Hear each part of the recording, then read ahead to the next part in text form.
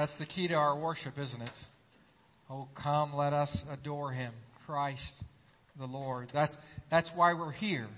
That's why we come to this place on any given Sunday morning, and that is to give our Lord the glory, to worship Him, to learn from Him. Today I received a gift, or this week I received a gift, and it was one of the favorite gifts that I received this week. It's a gift that I probably will never wear, but it's a gift from a friend of mine, Trey Brooks. He sent me this T-shirt, Free Hugs. So today and today only, free hugs. If you know me, you know that I'm really not a hugger. Oh, I've gotten a little bit better at it over the years. That's kind of goes with the territory of being a pastor and loving on your people. You learn to hug it, but it's not easy for me. But today only, free hugs. I want to encourage you to take your Bibles and open them to Philippians chapter 2. And we'll be looking at verses 12 through 15. And today I want you to just kind of hold that place in your electronic Bible or your Bible there and just hold your finger there. We're going to look at a lot of scriptures, but I don't want you really flipping around because I want us to focus today on the text.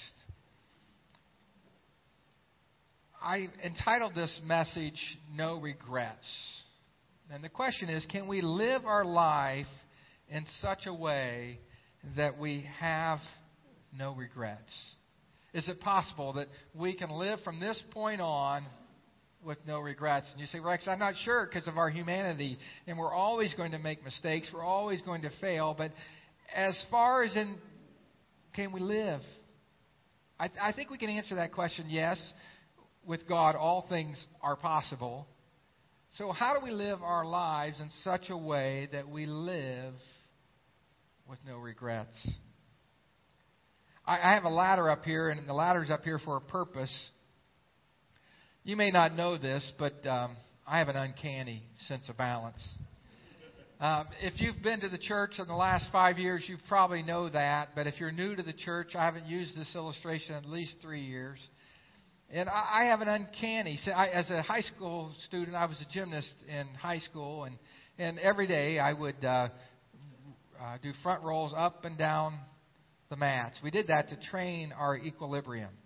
And of course, we'd work on the high bars and the trampolines, and you learn. You have this sense of body awareness, and you know exactly where you are at any point in time in a flip, in a routine. And those who are gymnasts can look at me and say, I know exactly what he's talking about. There's an awareness of where you're at because of that experience in gymnastics.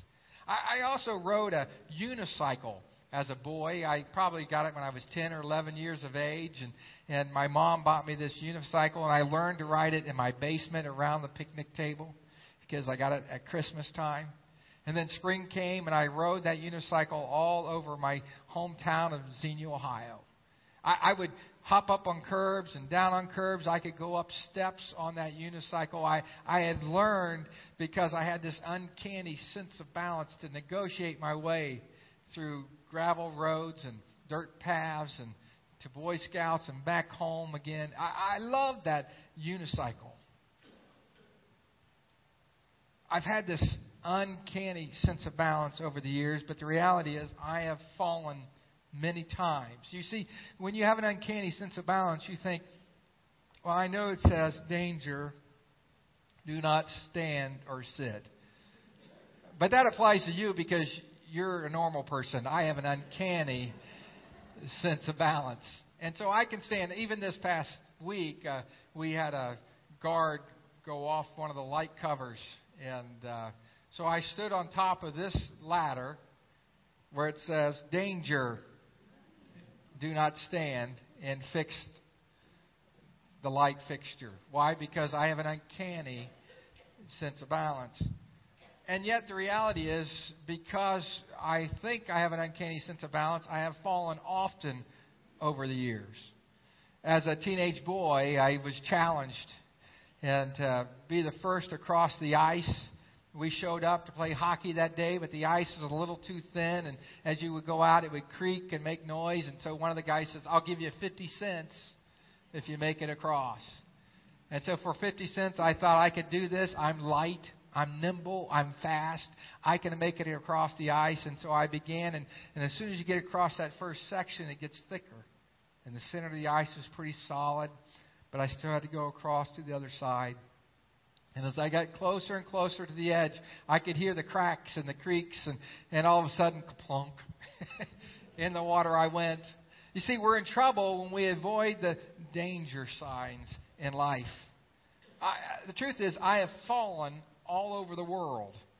I fell in Peru, South America. A district superintendent's, his house needed some repair on the roof, and it was kind of, it wasn't timbers like we have here. It was kind of homemade, carved out, little flimsy, and I have an uncanny sense of balance. And so I thought I can do this, and I walked out and slipped a little bit. I didn't fall all the way through the roof, only partially through the roof. In Toronto, Canada, I climbed up a ladder and fell off that ladder. In Springdale, Ohio, we built a mountain for a musical, Elijah. There's a story of God bringing down the fire for Elijah. And we had this huge mountain. The platform was 60 feet wide, the mountain itself, and then it was about 15, 20 feet tall. It was all made out of cardboard. I did not schedule the date. The date for this first musical, my being the youth pastor of the church there at Springdale, was scheduled for me. They had a wedding on Saturday, and so our performance was on Sunday. That means we had to construct the entire set overnight. We built the set ahead of time. We built it up, tore it down, built it up, tore it down, kind of rehearsed what we were going to do. And that evening, we all came together. It was about 2 a.m. in the morning, and we're still working on making this great big mountain out of paper and cardboard boxes, lights, and we'd worked weeks and weeks and weeks preparing all the materials for this great mountain. When the fire of God came falling down, that altar would disappear behind flash pots. I mean, it was awesome what we prepared. That night I was up on scaffolding, 3 or 4 scaffolding high. The mountain was built around the scaffolding with stairs going up to the scaffolding. And I was standing on the edge of the scaffolding on a board. It was probably 10 inches wide, 2 inches thick, a long board from side to side, and I didn't realize where I was at, and I got a little too far to the edge, and I could feel the board coming up behind me. And by that time, it was too late, and the board was headed towards the grand piano. I saw it, and so I kicked the board out of the way, and I threw my legs up, and I was like, oh, I can't believe I did this, and landed in the boxes. You see, we're in trouble when we think, you know what, that applies to them. It doesn't apply to me. I have an uncanny sense of balance. We find ourselves in trouble when we realize that we're just at risk of falling just like everybody else. And yet, often in life, our greatest regrets, relationally, financially, morally, ethically, could have been avoided if we established some boundaries. If we would have yielded to the danger signs all around us. What if you were to have boundaries in your life? Margins. What if you were to establish some mental boundaries that kept you safely from disaster relationally? Some mental boundaries that kept you safe from disaster financially. Some mental boundaries that kept you safe from disaster ethically and morally. What if you established some boundaries in your life that kept you from falling spiritually? You see, society tempts us to the edge of disaster relationally, financially, morally. Society says, oh, you can afford that car. You deserve that car. And we're tempted. I mean, it's the lust of the flesh. The lust of the eyes. That's the one I want. The lust of the eyes. We look at stuff, those things. Oh, I'd like that jacket. I've been looking at a ski jacket, and it's marked down to $207.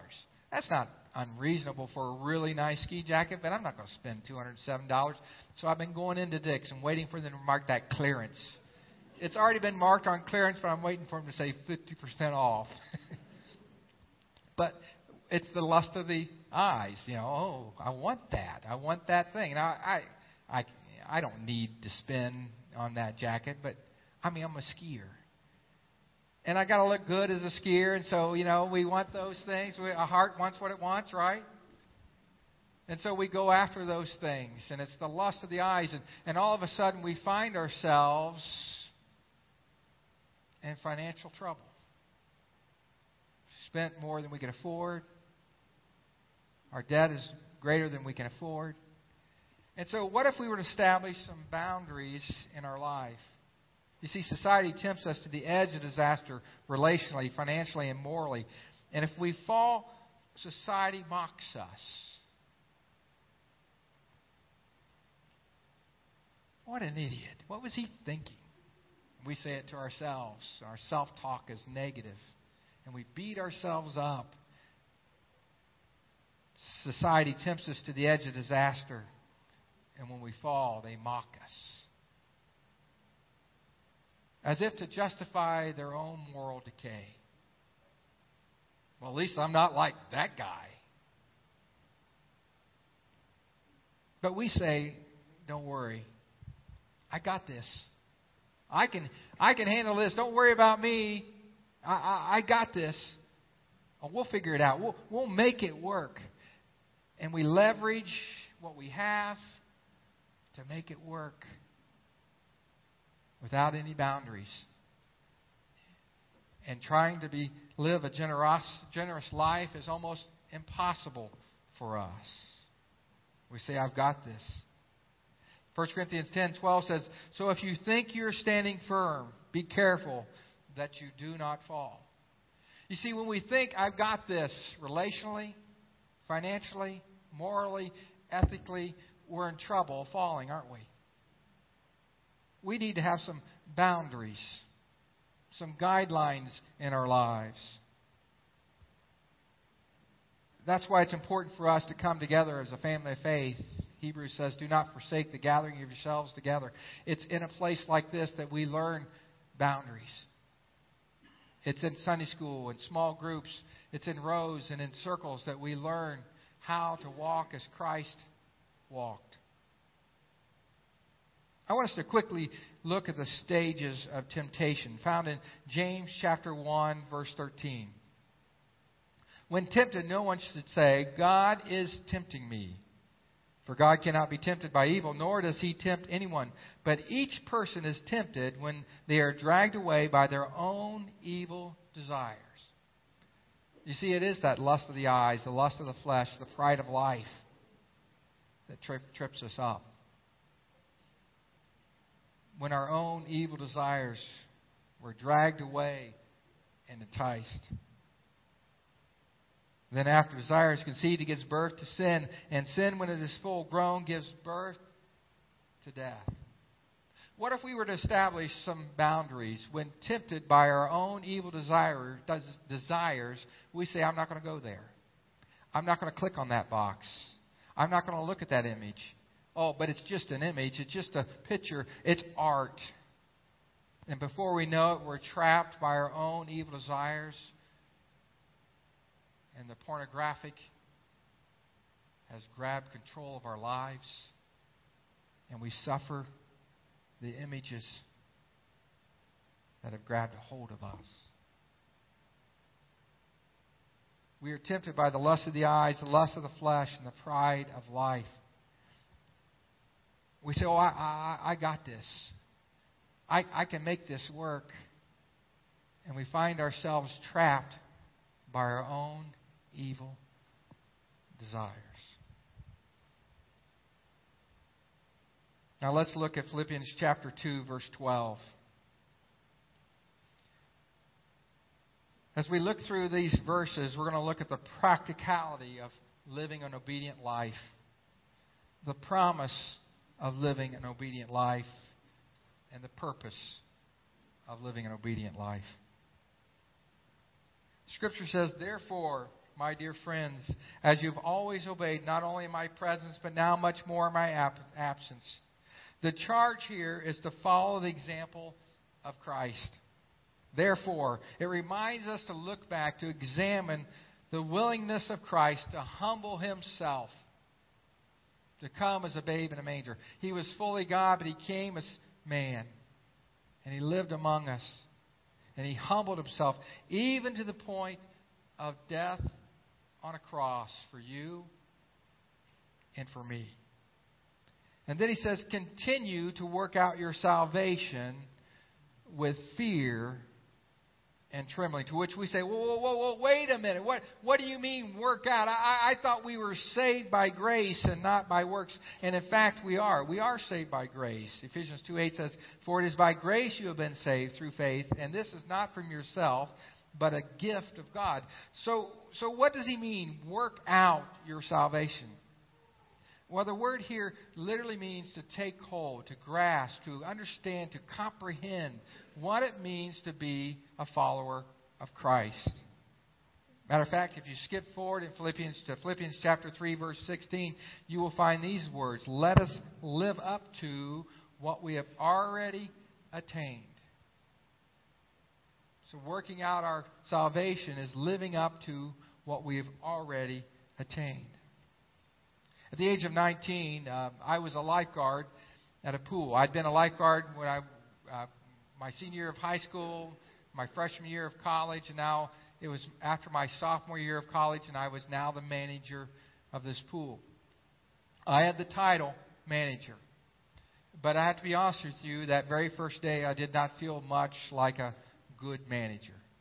Well, we made all the preparations. I had scheduled the workers. I had 36 employees that worked for me at the pool. But on that first day when we opened, it was very, very hot. And we had 1,500 patrons come through this large public pool on that very first day. That night we closed up and I began to train the employees how to clean the facility. And typically we would be done by 8:30, but since they were new to the task, it took us till 10 o'clock that night to get everything done. And then I began to count the money. As I grabbed the materials to count the money that evening, I'd never counted money before. This was new to me. I'd been a lifeguard for 2 years, but I never sat in the office and counted the money. There were many basic things that I did not understand. It was new. I had the title manager, but I didn't really know what was involved in managing. So I began to count out the money.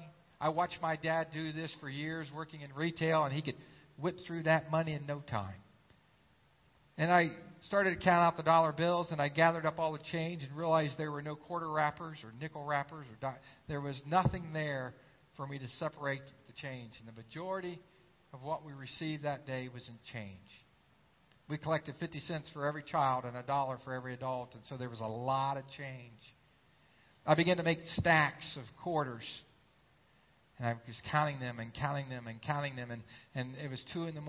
and I'm still counting quarters. And I hit the table and all the quarters fall to the floor.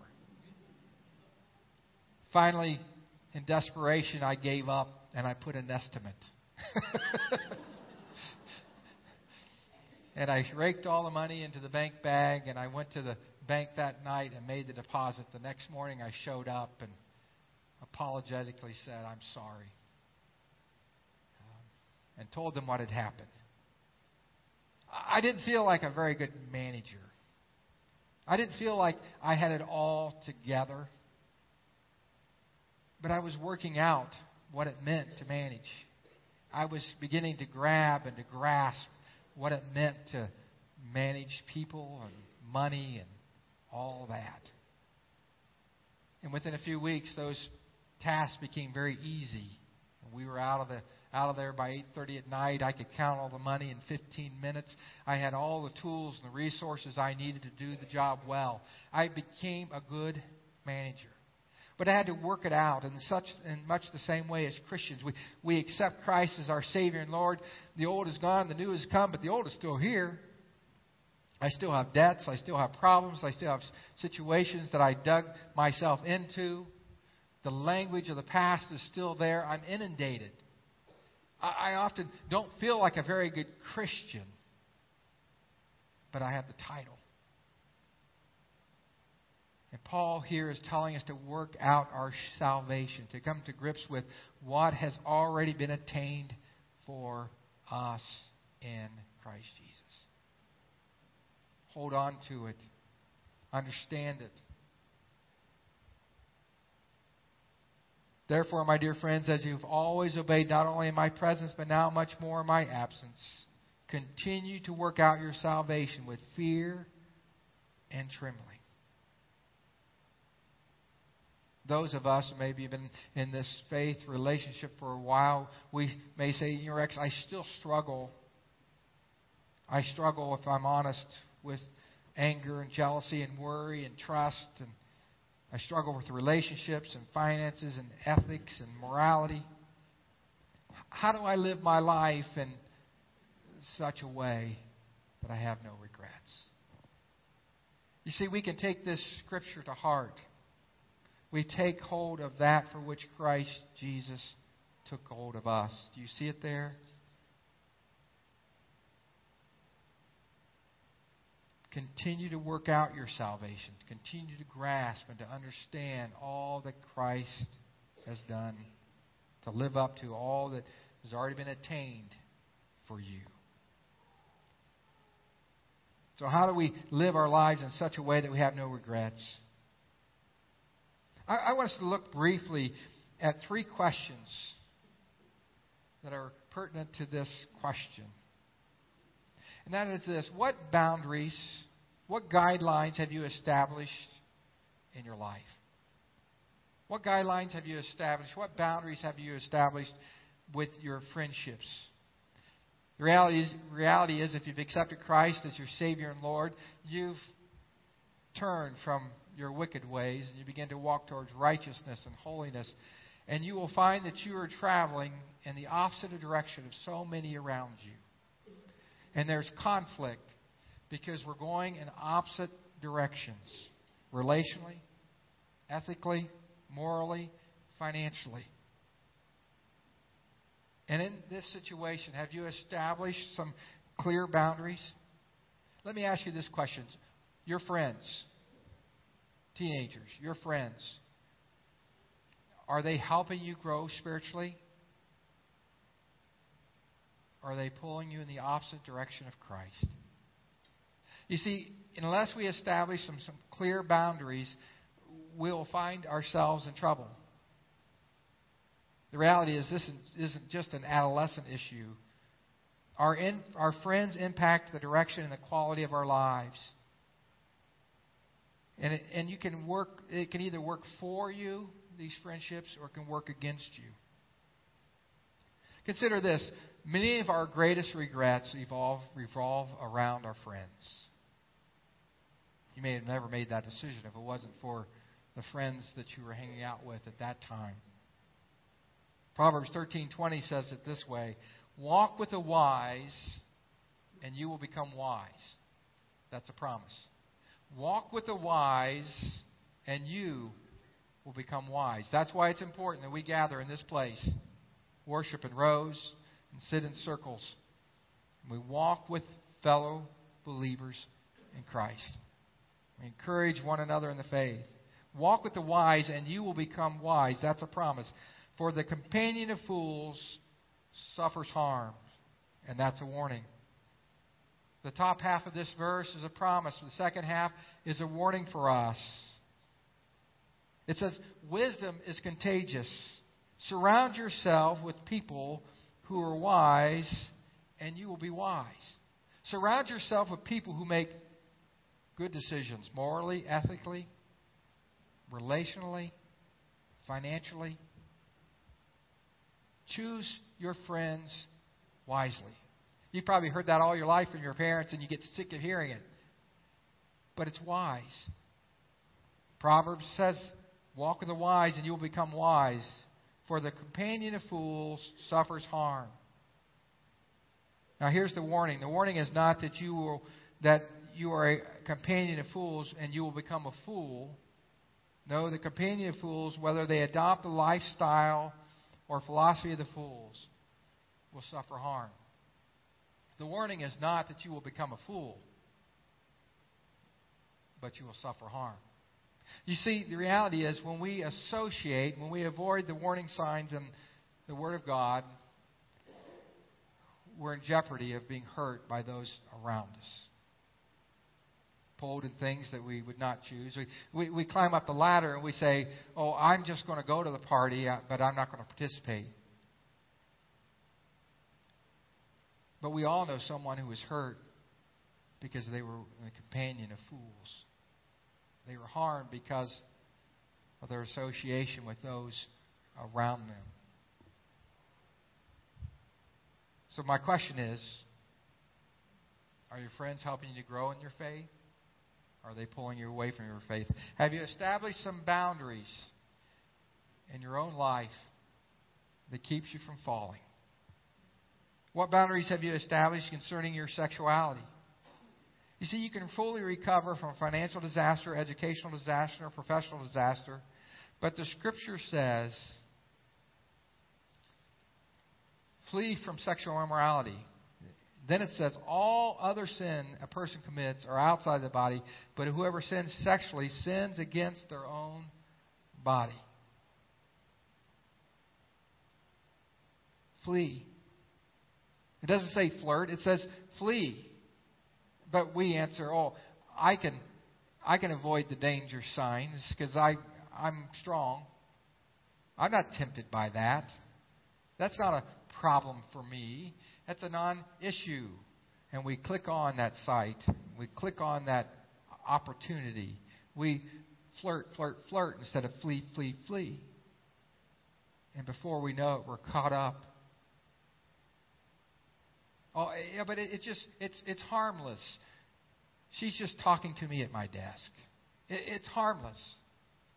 My wife, when we were younger, would often tell me, Rex, Rex, I think you're naive sometimes. This is where the hugging thing came in. You have to be careful how you treat those teenage girls. You need to keep your distance. You're naive to these things. I said, oh, honey, no, that's not the case. And she said, trust me. You're being naive. And she helped me to have some boundaries. And so I made sure when I hugged teenage girls, I didn't hug them like this. I always hugged them, if at all, arm to shoulder. Always staying above reproach. You see, we have to set boundaries in our lives. How do we live life with no regrets? We set boundaries guided by the Word of God. You've heard that it was said, do not commit adultery. But I tell you, if any man looks upon a woman lustfully, he's already committed adultery in his heart. And so we have to guard our heart. We have to set boundaries that keep us from moving to that place of lust and adultery in our lives. As we read this scripture, flee from sexual immorality. All other sins a person commits are outside the body, but whoever sins sexually sins against their own body. We think to ourselves, that's exactly what I want my husband to hear. That's exactly what I want my wife to hear. But far too often we flirt. That's for other people. You see, I have an uncanny sense of balance. The danger sign doesn't apply to me. And yet they're flashing all around us. And you should establish some guidelines, some boundaries in your own life that keep you from harm, from danger. The third question is, what boundaries have you established concerning your finances? You see, the chief competitor for our heart is our money. It's our wealth. And Jesus said, where your treasure is, answer the question. Where your treasure is, there your heart will be also. Why? It's because it's how we were made. Where your treasure is, there your heart will be also. Matthew 6:24 says, no one can serve two masters. Either you will hate the one and love the other, or you'll be devoted to the one and despise the other. You cannot serve both God and money. When our children were younger, whenever they would get allowance, we would stick that allowance in jars. The first jar was for the church, 10%. So they got $1, 10 cents went into the jar for the church. The second jar was savings. And so if they got $1, 10 cents went into savings. And the third jar was for living, for whatever they wanted. It was theirs to do with as they chose. We wanted to teach our children the principle of tithing. Why? Because we wanted the church to have their money. Why? Because the church needed their money. The missions of the church couldn't happen without their money. No, we knew that where your treasure is, there your heart will be also. We wanted our children to understand, to grasp this basic principle of giving, of saving, and living. Giving in the Lord 10%, saving 10%, and living on the rest. Sometimes we think, that's impracticable. Impractical when you make very little income. When I have very little money, I don't know how it's practical for me to give, save, and live. This past week, we had a funeral service for Dwight Bridges. And Dwight had a meager income. He worked at Rogers. He never probably made a great salary. Matter of fact, he was probably hourly wage to all of his life, working as a grocer at Rogers. But I can tell you, Dwight tithed faithfully.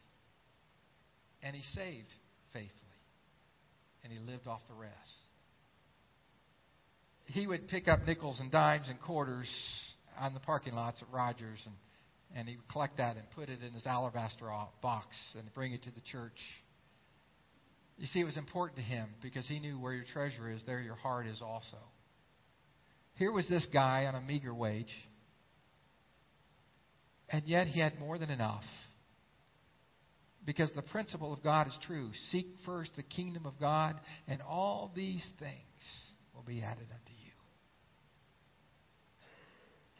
So we need to establish some boundaries in our lives financially. That's why we encourage our people to be involved in financial peace. So that we can have peace when it comes to our finances. So that we can live lives of generosity. So that we can be those who make interest and not pay interest throughout our lives. Financial independence is living independently of serving your money. I can live my life and devote it to God and money if it's just stuff. I don't serve it, but it serves me.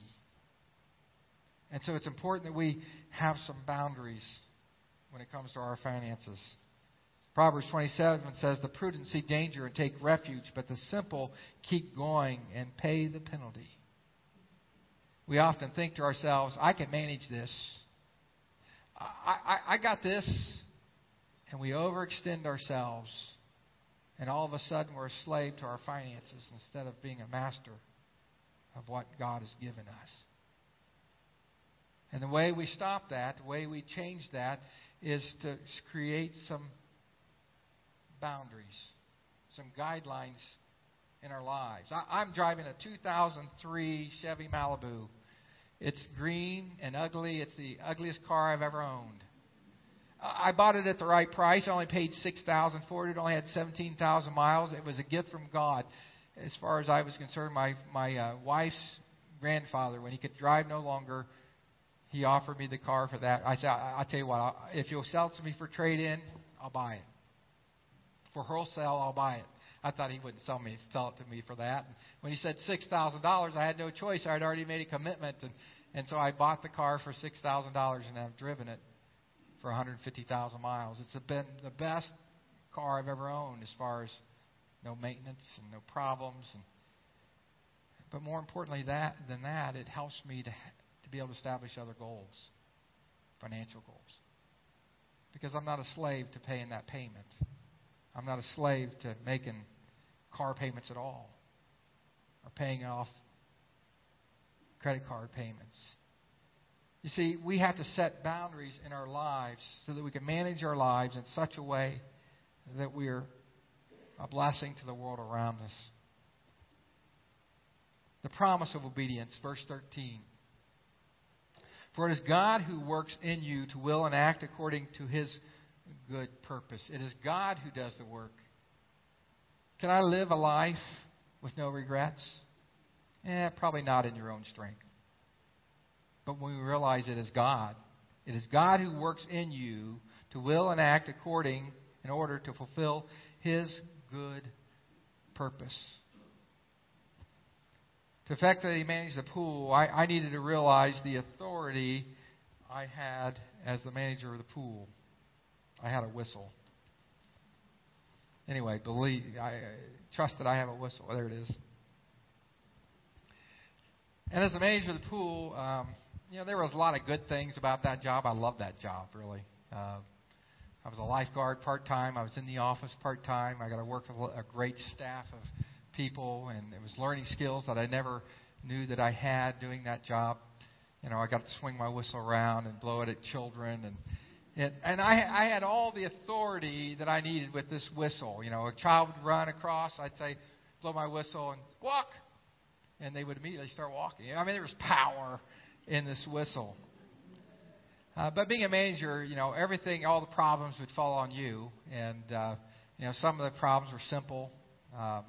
I would have people ask me, do you think we should clean up the tables after people are finished? Yeah, that's your job. You're in charge of the concessions. Throw away the trash, wipe down the table. Don't ask me obvious questions. That's your job. But I was blown away as a manager how people would ask me obvious questions. You think I ought to clean up this mess? Yeah, you're here. Clean up the mess. But it wasn't always that easy. One time I had a gentleman come. He was 26 years of age. I was 19. I was the youngest manager they'd ever hired. And here I was 19 years of age. And this guy was probably 6'2", 6'3", and I'm all 5'8", 5'7.5". And this guy comes to the pool, and instead of just swimming in a Speedo suit, which is hard enough to take, he took this little Speedo and he tied it in the front and in the back and made it like a string bikini. And it wasn't attractive. It just wasn't attractive at all. And it was a public pool, and it just wasn't appropriate. It was just inappropriate. And so I went to him and I began to talk to him and said, "Sir, I can't allow you to swim in the pool with this swimsuit." I said, "You have two options. You can go take the strings out of that suit and swim with it as a Speedo, or you can put on some jean shorts," which he already told me he had, "and you could swim in that." Now, that was kind of against the rules, but I thought I'd bend the rule a little bit to keep him there and just to keep him happy. And after all, he was 26 and I was 19, and he towered over me. And he began to argue with me. So there are girls here who have less on than I have. I said, "No, they don't. And that's inappropriate. You can't wear that in public." And he said, "Yeah, well," he said, "what are you going to do about it?" I said, "Sir, I'm going to ask you not to wear it." He said, "Well, I'm going to do it anyway." And then I said, "Sir, I want you to look around the pool. See that lifeguard over there? He has a phone at his stand.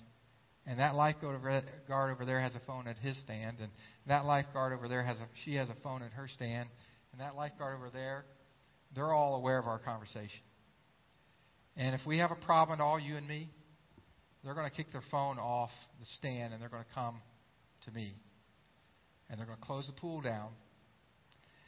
And then they're going to come to me. And then in the glass here in the office, there's a person. You see this person? That person leaned forward so they could be seen in the glass. They're instructed to call the police if I have any problem. And if I ask you to leave, you'll be trespassing.